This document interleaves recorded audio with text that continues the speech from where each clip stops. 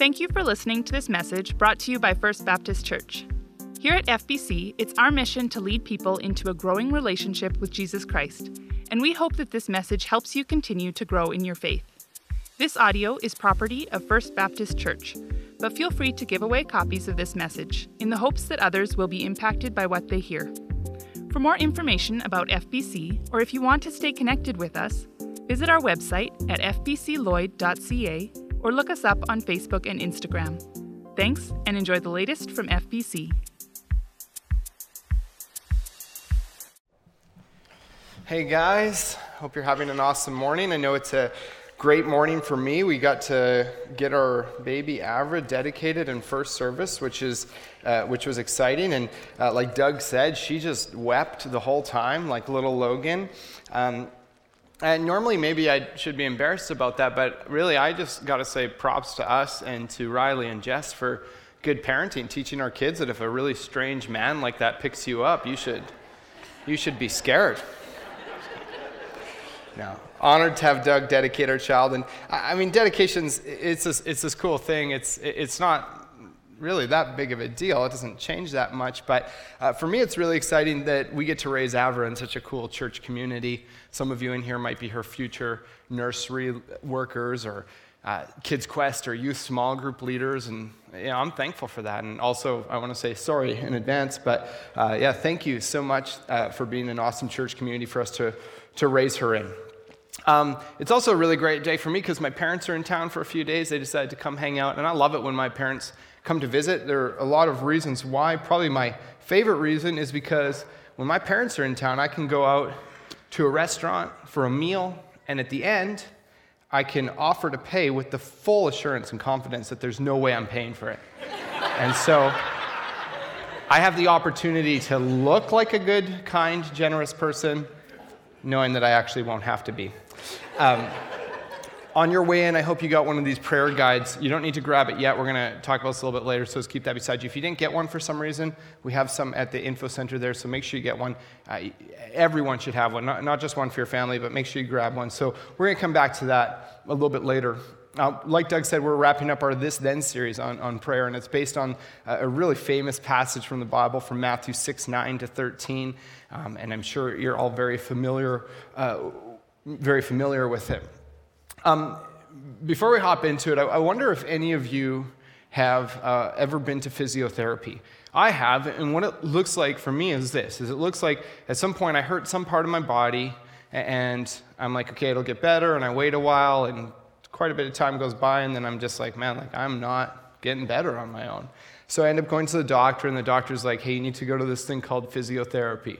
And so I'm like, okay, so I go, and I get there, and they start doing all these weird things, like they ultrasound like joints of your body, and it's like, yeah, no, my knee's not pregnant, I already took the test, and they put like shock therapy on you, they make you stand on like balance boards, and you realize how bad you are at balancing, all these weird things. And then at the end of it, well, in my experience at least, what happens is they say, well, we don't want to escalate things, we don't want to have to do surgery or anything like that. So what we have is a list of these 5 to 6 weird, strange, kind of menial exercises for you to do.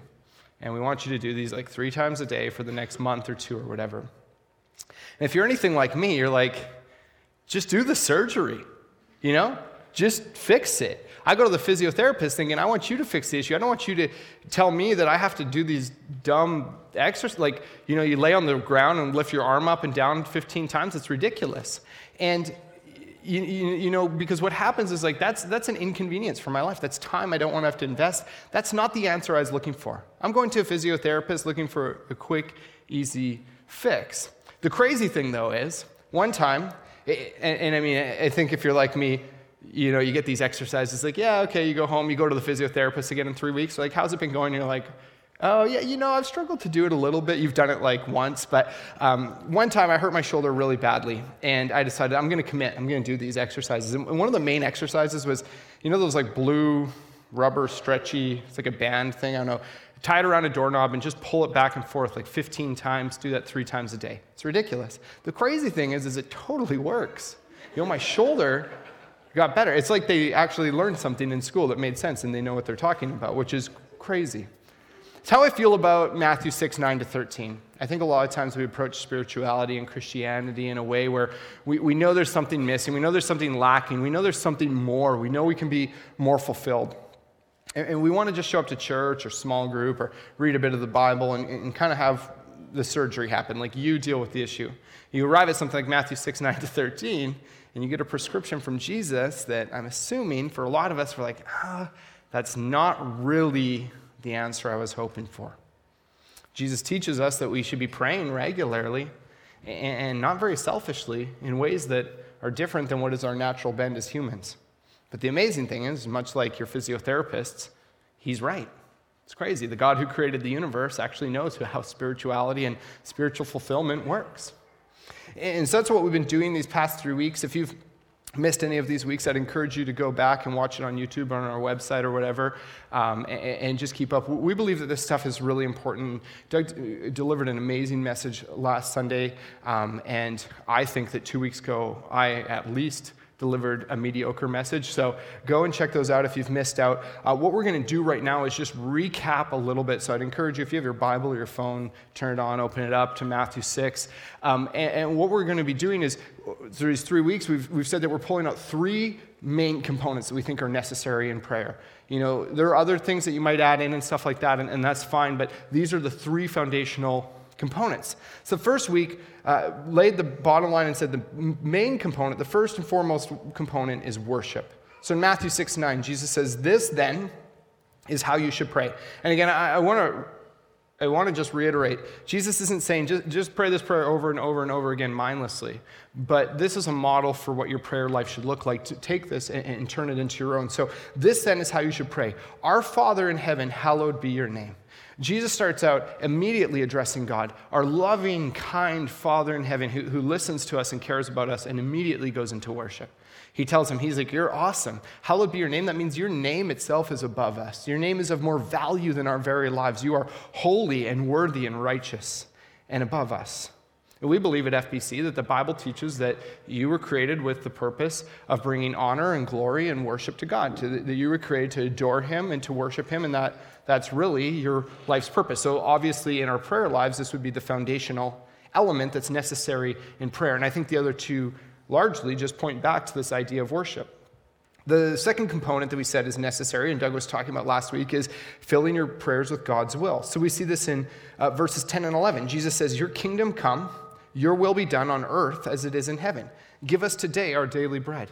And I struggle with this, and I think we all do, because what we want in prayer is we want to take our will, our desires, our ideas to God, and we want his to line up with us, and we want him to match with us. We know all the things we want and we need. We know our requests. We know our desires. And we're trying to convince God that this is what we need. When God says, "Oh, chill out.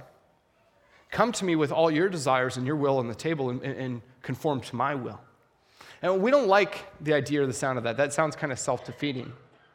I was talking to a friend this week, and my friend, she's a journalist, and I said, if there was anyone in the world that could manage your journalism career, who would you pick? And she said, "Well, I'd pick Oprah," which is a good choice because Oprah's so rich that she can give cars and everything away to everybody, right? And so I was like, that's a good choice. So if Oprah came and said, "I'll manage your career, your journalism career, and tell you what to do," would you listen? And my friend said, "Well, of course I would." Which makes sense. I said, "Well, what if she said, I'm going to manage it to the point where everything I say goes. And if you disagree, then you bend to my will and you listen to me and I'm telling you what's up." And she's like, "Yeah, of course I would do that." And you'd be crazy not to. This is it doesn't get any more legit or professional than Oprah when it comes to this type of a career. But it's interesting because the gap between my friend and Oprah is small compared to the gap between us and the God who created the universe. He knew everything about your life before you even came into existence. He knew everything about you before you knew anything. We think we know so much about our lives and how it works, but the reality is that all of us have forgotten more of what's happened in our lives than we can remember. If you think back in your life, you've got these memories throughout the years and all that, but most of your life, you forget. You can't even recall it. You don't know the meals you ate. You don't know the words you've said. You don't know most of the things that have happened. It's just these little pieces. And God knows every molecule and every strand of who you are and everything that's happened and everything that will happen and how you work better than you do. I don't think it's self-defeating to submit to God's will. I think it's actually just a really smart, logical choice. And prayer should take us there. And that is an amazing act of worship to say, God, I want to submit to your will. I want to surrender to your leading because I recognize that you are enormous and incredible and amazing, bringing us back to a place of worship. Maybe you've read ahead in the passage and you already know what our third component is going to be, but before we talk about it, I'll tell you guys a little bit of a story. So maybe you've noticed in Lloydminster, or especially if you've lived in a bigger city, that sometimes the city or the bylaw people or I don't know how it works, but the people who put up speed limits, maybe you've noticed that sometimes they mess up and they accidentally put the wrong speed limits on the roads, right? So for me, like 25th Street and College Drive, right, it's like 50 and 60. I know that they made a mistake. We all know that that's like supposed to be 70 or 80, right? And so, and that's okay. I'm not bashing the city. Every city, like maybe they run out of signs and they just are like, well, we got a 50 left, so let's throw it up or whatever.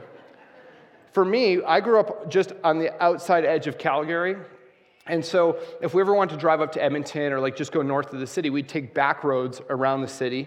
And there was this one road, and back roads have pretty high speed limits. And I mean, it kind of also doesn't really matter because they're back roads. But there's this one road on this back road route that we would take. And everyone knew that this was a situation where the municipality had made a mistake. Because it's this like acreages, you can hardly see houses around, it's just a back road. And they had put up speed limit signs that said 50.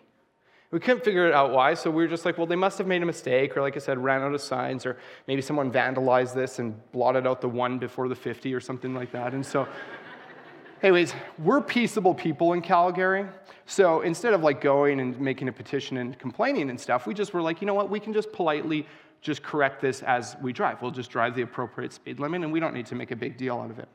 One day I was driving on this road, obviously driving the correct speed limit, not the one that the sign said, and I saw this guy coming towards me way up on the road, and he was driving this Jeep, and it was one of those ones without like the cover on it and stuff like that, and he's like emphatically, super animated, like out the top of his vehicle, like waving for me to slow down, and he's like, and it was crazy, like I couldn't believe it, this guy was like coming unglued, and my initial response was to just get offended, because I thought, who does this guy think he is? This is ridiculous that I would drive 50 on this road. This doesn't make sense. And I'm thinking, okay, one of two options. This guy lives around here, and he's like superhero citizen, and he's trying to tell me how to live my life, and I don't care. This guy's a jerk. Or else, maybe this guy works for the city, and he's the guy that put up the speed limits, and he's trying to cover up his mistake and be like, no, there's actually a reason why we made this road 50. I was like, that's crazy. And I was offended. I was actually just like, this guy's like, and to be clear, this is 15 years ago, so this is before being offended was like as trendy as it is now. So I wasn't just so I could like be like social media cool and stuff like that. But anyway, so I'm driving, I'm offended, and as I'm coming up to the crest of this kind of like just a little bit of an incline, and just before I hit the crest, I think, well, what if it's something else? What if there's option 3 and there's something else going on? So I decided to slow down a bit. And just as I come over the crest, there's a cop car there, radar trap. And not photo radar, like demerits and everything. And I've never seen that guy in the Jeep ever again. I hope I do. I'll like name I'll change Avra's name to whatever his name is. I don't care. I love this guy. I was probably going 150, so I don't know what that means, but that's probably bad. And this guy, I was immediately offended because he was pointing out something in my life that wasn't correct. And he knew what was coming.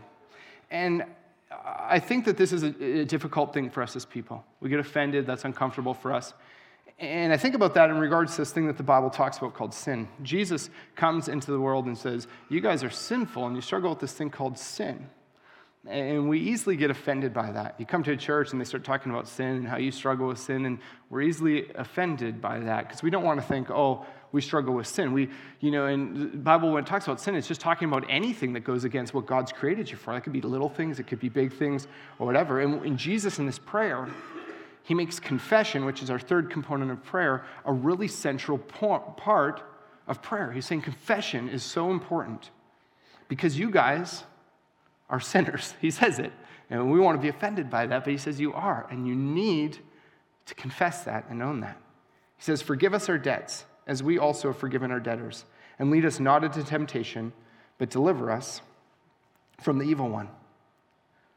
And if you're taking notes, that's in there, and they're in the bulletins on the app notes, and we have some more coming up as well.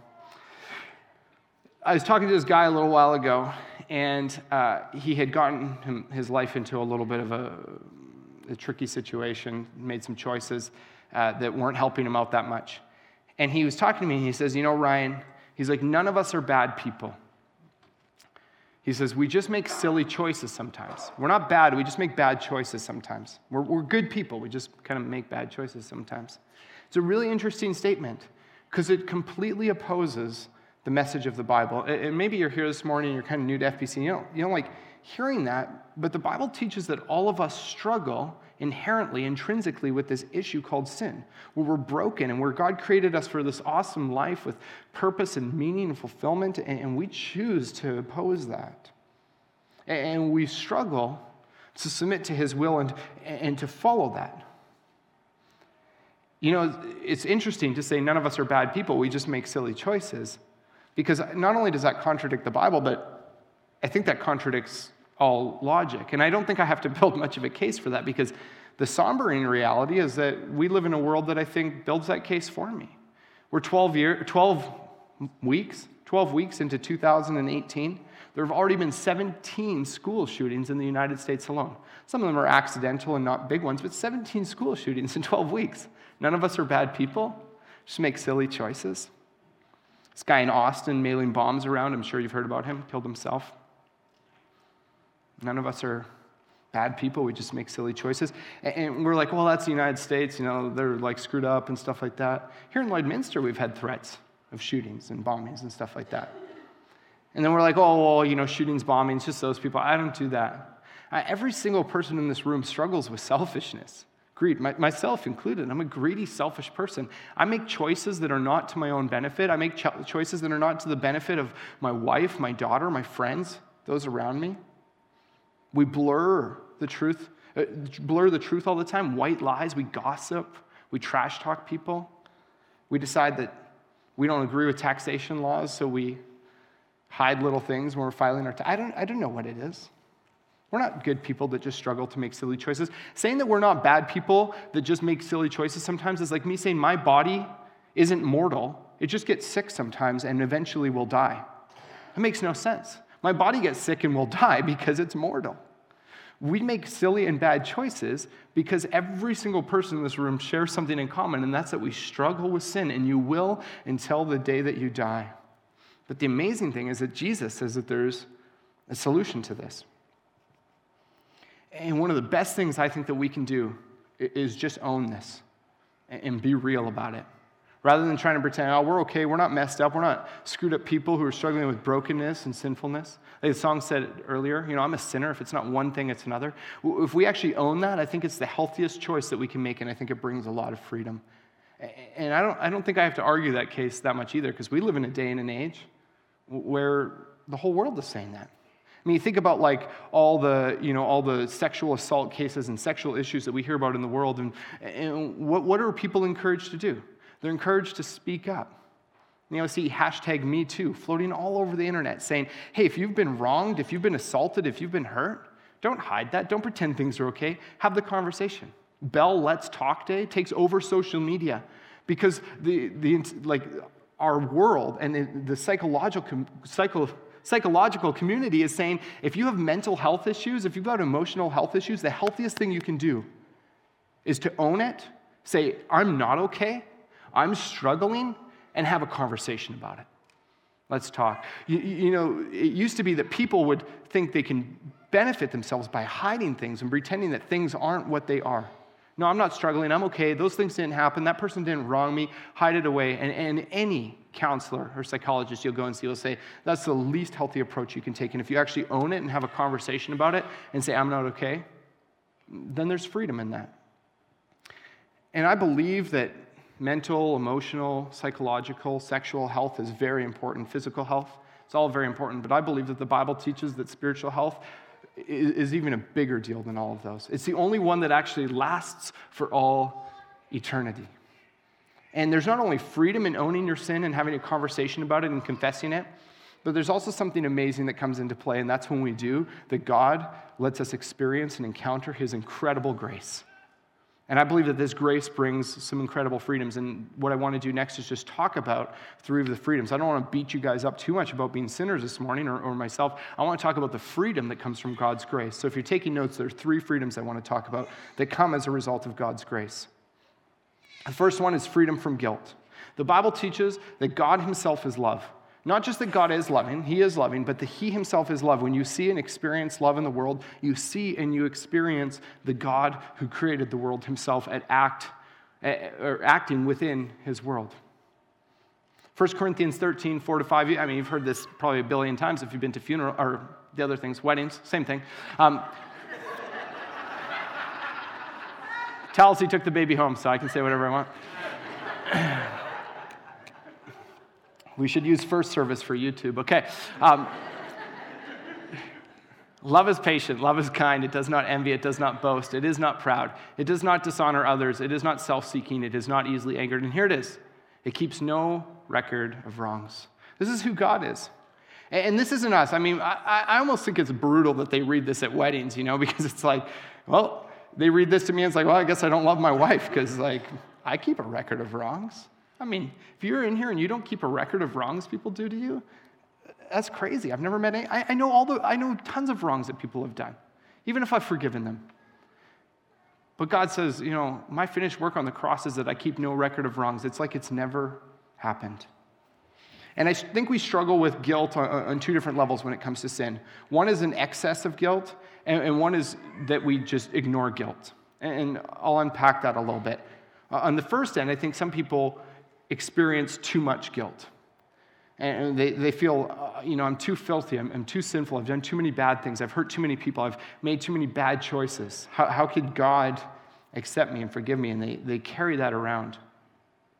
Last year, some of you know, but Talcy and I went to Kigali. It's the capital city of Rwanda, and we hung out there for a few weeks. We have some missionary friends there. They're Kenyans who live in Rwanda, and they do missionary work. And most of what they do is they work with kids in their neighboring community called Busanza, and these kids, a lot of them are born out of prostitution, and so they're impoverished and they don't have a lot of education, so they work with them and do some work there. But my friend Freddie, he's the missionary there, he said, Ryan, we also have started reaching out to ladies who are still caught in prostitution. Would you be interested in going and doing that? And I was like, yeah, I'd love to go be a part of that. So what they do is they try to tell prostitutes about Jesus' love for them and try to help them change their lives and kind of restore them and stuff. It's pretty incredible. I wish I had an extra half an hour this morning to tell you the story about what it's like to go and do ministry to prostitutes in Kigali, Rwanda, but I don't have the time. If you ever want to hear the story, you can come talk to me. But this crazy experience. The long and the short of it is that we eventually sat down with this prostitute named Kaliza. I think she's about 23. And we talked to her for quite a while. We paid her for her time. And we just talked to her. And I know about, especially if I have the notes on my phone, I know about 15 Kinyarwanda words. She knew, less English words, so Freddie was translating for us. And she's telling us about her messed up situation and how she had arrived where she was and why she was caught in prostitution and just kind of barely making ends meet. And we were talking about a lot of things, but eventually I started telling her about the immense love that I believe that God has for her and how much he cares about her and how much he wants to restore her and be a part of her world. And she said something to Freddie, and he translated it, and what she had said was, but I'm a prostitute. And man, it broke my heart, and all I could think was that I just wanted to scream, who cares? Who cares that you're a prostitute? Jesus loves prostitutes. Jesus loves everyone. That's the point, is that his grace is so big that it doesn't matter how big and filthy you think your sins are. If you're sitting here this morning and you're ridden by guilt and you think, oh, I've messed up, I can't go back, you can. We have a God whose love keeps no record of wrongs.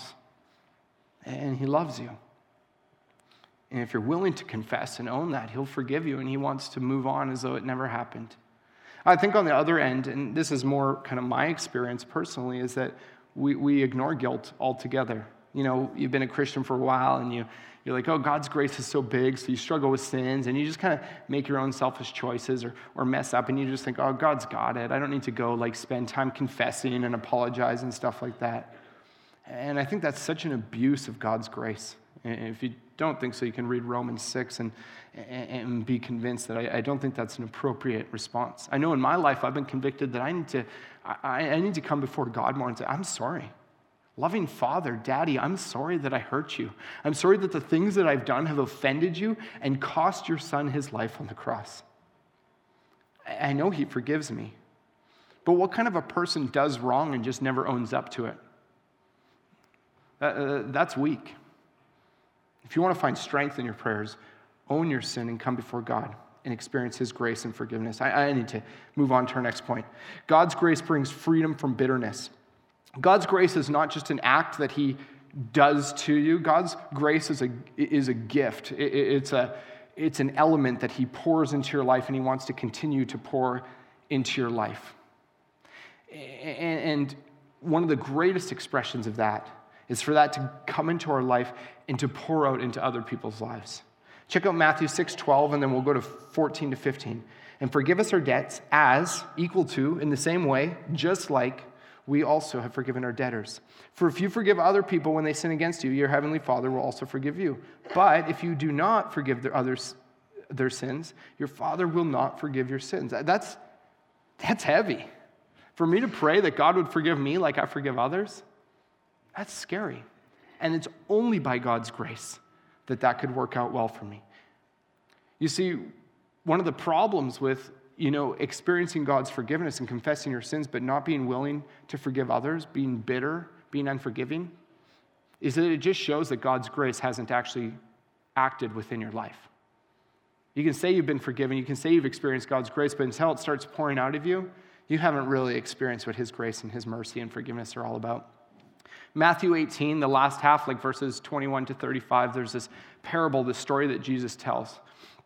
He talks about this king who he's settling all his debts. People owe him money, so the king starts calling people towards him, and they owe him money. And so this one guy comes before him, and the guy owes him what in the story is called 10,000 talents, or if you have a more modern translation, 10,000 bags of gold. And roughly, if you were to equate that to Canadian economy nowadays, what that means is about $10.2 billion. The king says, you owe me $10 billion. And this guy obviously says, listen, man, I don't have that high of a credit limit on my credit card. I can't pay that. So the king rightly says, okay, you and your family will be thrown into prison and you'll work for me for the rest of your lives. And the guy says, please have mercy on me. So the king says, sure, you know what? New plan. Since you asked, you don't have to go to prison and your debt's erased. Have an awesome day. It's incredible. This man goes out.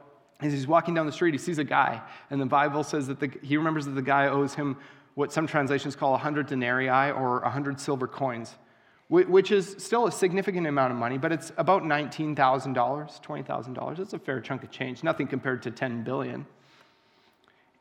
And the guy says, hey, you owe me 20 grand. And the guy says, I'm sorry, I don't have 20 grand.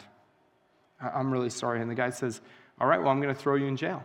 Have you thrown in jail? You have to work it off. And the guy says, please have mercy. And the guy says, absolutely not. You're going to jail. So a lot of you probably know the story, but the king, he hears about this. So he calls the guy back. He's like, are you kidding me? 20 grand? I just gave you $10 billion. And the king saw that this guy hadn't actually experienced the mercy and the grace and the forgiveness that he offered him. This guy just experienced the benefits of it. He just was like, okay, $10 billion, that's sweet. King says, you don't get it. So then the king throws him and his family in jail, and there are consequences for that. The greatest evidence that God's grace has acted within your life is that others around you experience it through you directly. The third freedom is freedom from sin. You're always going to struggle. I don't care how long you're a Christian for, you're going to struggle with sin. Like I said, that song said, if it's not one thing, it's another. You're always going to struggle with that. But I believe that Jesus actually gives us grace so that we can not only be forgiven of our sins, so that it can act in our lives and give us the power to resist temptation and to move from evil to righteousness. Not because we need to be good enough for God, but because God our Father is pleased when his children are generous and kind and loving and act unselfishly and make healthy choices that aren't evil. God loves it when we resist temptation. He's honored by that. Matthew 6:13. Lead us not into temptation, but deliver us from the evil one. Our confession isn't just for the sins that we've already committed or that we're committing, but it's asking God to help us have less to confess for in the future. Not that you will ever not have stuff to confess for. God is so pleased by this. I want to take a quick shift. If you've got these prayer guides, we didn't call them a prayer book because it's not prayers that you read out. We didn't call it a prayer journal because you don't journal in it. We called it a guide because we're hoping that this will just guide and inform your prayer life. We made them nice and small so it can fit in your purse or your fanny pack or your pocket or I don't know, whatever kind of gear you have. Keep it in your car. First, I hope this prayer guide will be a reminder to pray all the time. As you see it, that you'll pray all the time. I want to give you guys a little bit of a glimpse. There are instructions in there, but I want to give you a little bit of a glimpse as to what we hope it accomplishes in your life. What we're hoping is that you'll take Jesus' model prayer and actually put those components into work in your life.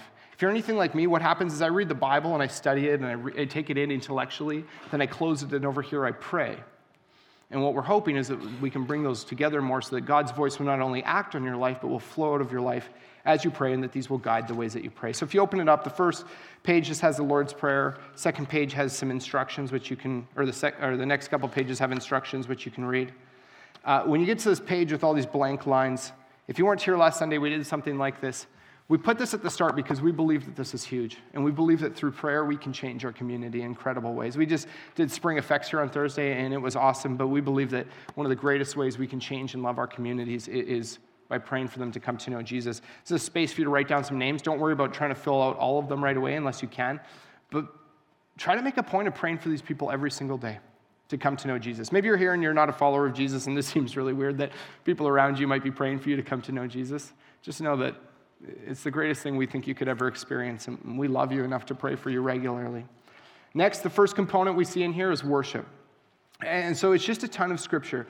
And so what we're doing is hoping that this will just help you slow down, open your Bible or turn your Bible on your phone and use this as a guide to inform your prayers, to use God's voice and let it flow through. So for example, on the worship page, there's just some teaching about worship. So Philippians 4:4 says, rejoice in the Lord always. I will say it again, rejoice. This is teaching about how you can worship God. And someone clearly should teach the scripture to Jess and Riley's baby and also my baby when they're at church here because they cry a lot. But rejoice in the Lord always. Be full of joy. God gives you so much. There are passages of worship like Daniel 4:3, where Daniel says, how great are his signs, how mighty his wonders. His kingdom is an eternal kingdom. His dominion endures from generation to generation. Or a classic like John 3:16, where it says, God loved the world so much that he sent his son to give his life for us. And as you read these, don't just gloss over those, but slow down. And with the author, worship with Daniel. It says, God, your wonders are so great. You're so good. Park on that. Camp on that for a while. I mean, that verse could be your entire prayer time where you just worship God for how great he is, or worship God for the fact that he sent his son for us. And as you read scripture outside of this too, do the same. Slow down and just worship God for who he is. The next page, it talks about God's will and how to pray God's will, but I'll look at these two bottom categories a little bit. God's will for Christians. Doug kind of talked about this. So what this is saying is that the Bible tells us a lot of things that are God's will for the ways that we would live our lives and the ways that other followers of Jesus would live their lives. So be praying that these things would come to life in you and also in those people in your church, in your small group, in your family who are following Jesus. So for example, you can read passages like 1 Thessalonians 5:16-18, where it says that we should rejoice always, pray continually, give thanks to God in all circumstances. Make it be your prayer that that would be your life and that God's will would come to life in you like that. And then under that it says God's will for non-Christians. So this is where one of God's greatest aspects of his will is that people would come to know him. You can read in 2 Peter 3:9. God's not slow in keeping his promise. He's patient. He doesn't want anyone to perish. Your prayers should be filled with prayers that people around you would come to know Jesus. Fight for your friends. Fight for our community. Fight for your family in that way.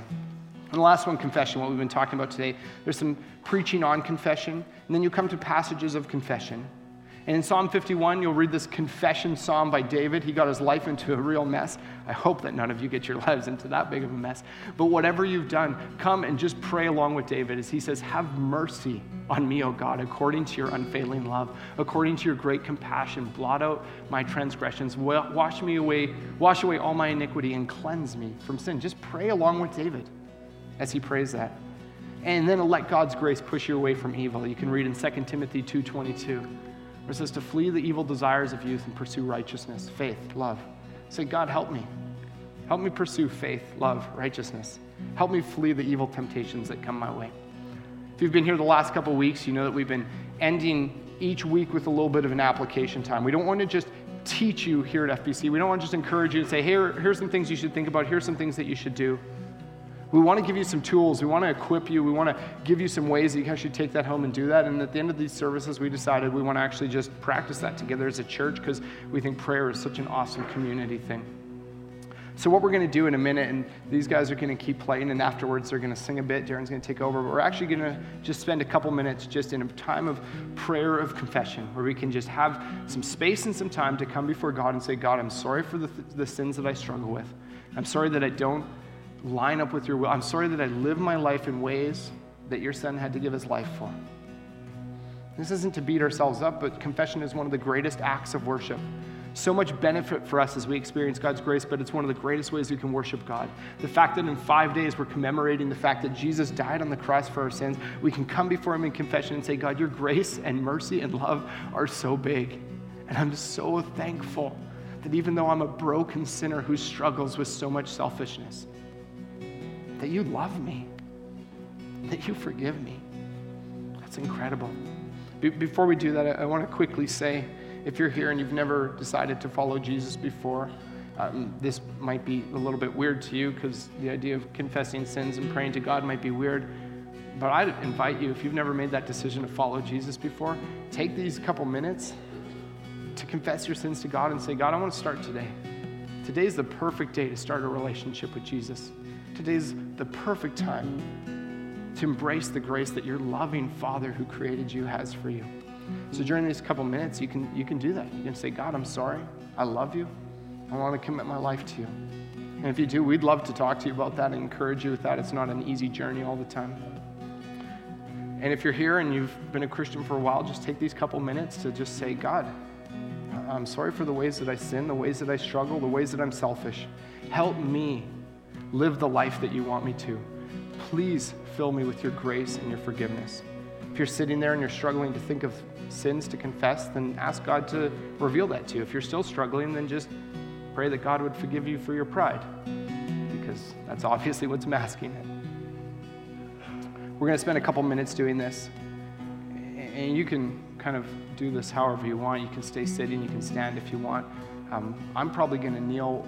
There's nothing magical about kneeling, but the Bible sometimes talks about this posture as being a thing of humility, and it's awkward because we don't do that at FBC, and it's uncomfortable because 20 seconds in, you're like, oh man, this really hurts. But if that's what you feel in your heart, who cares what people around you think? Take a couple minutes, kneeling, sitting, standing, I don't care, laying down on your bench, whatever, and just embrace God's incredible grace and forgiveness as you come before him and humbly confess that you're struggling with sin. So now let's do that, and Darren will take us away after that.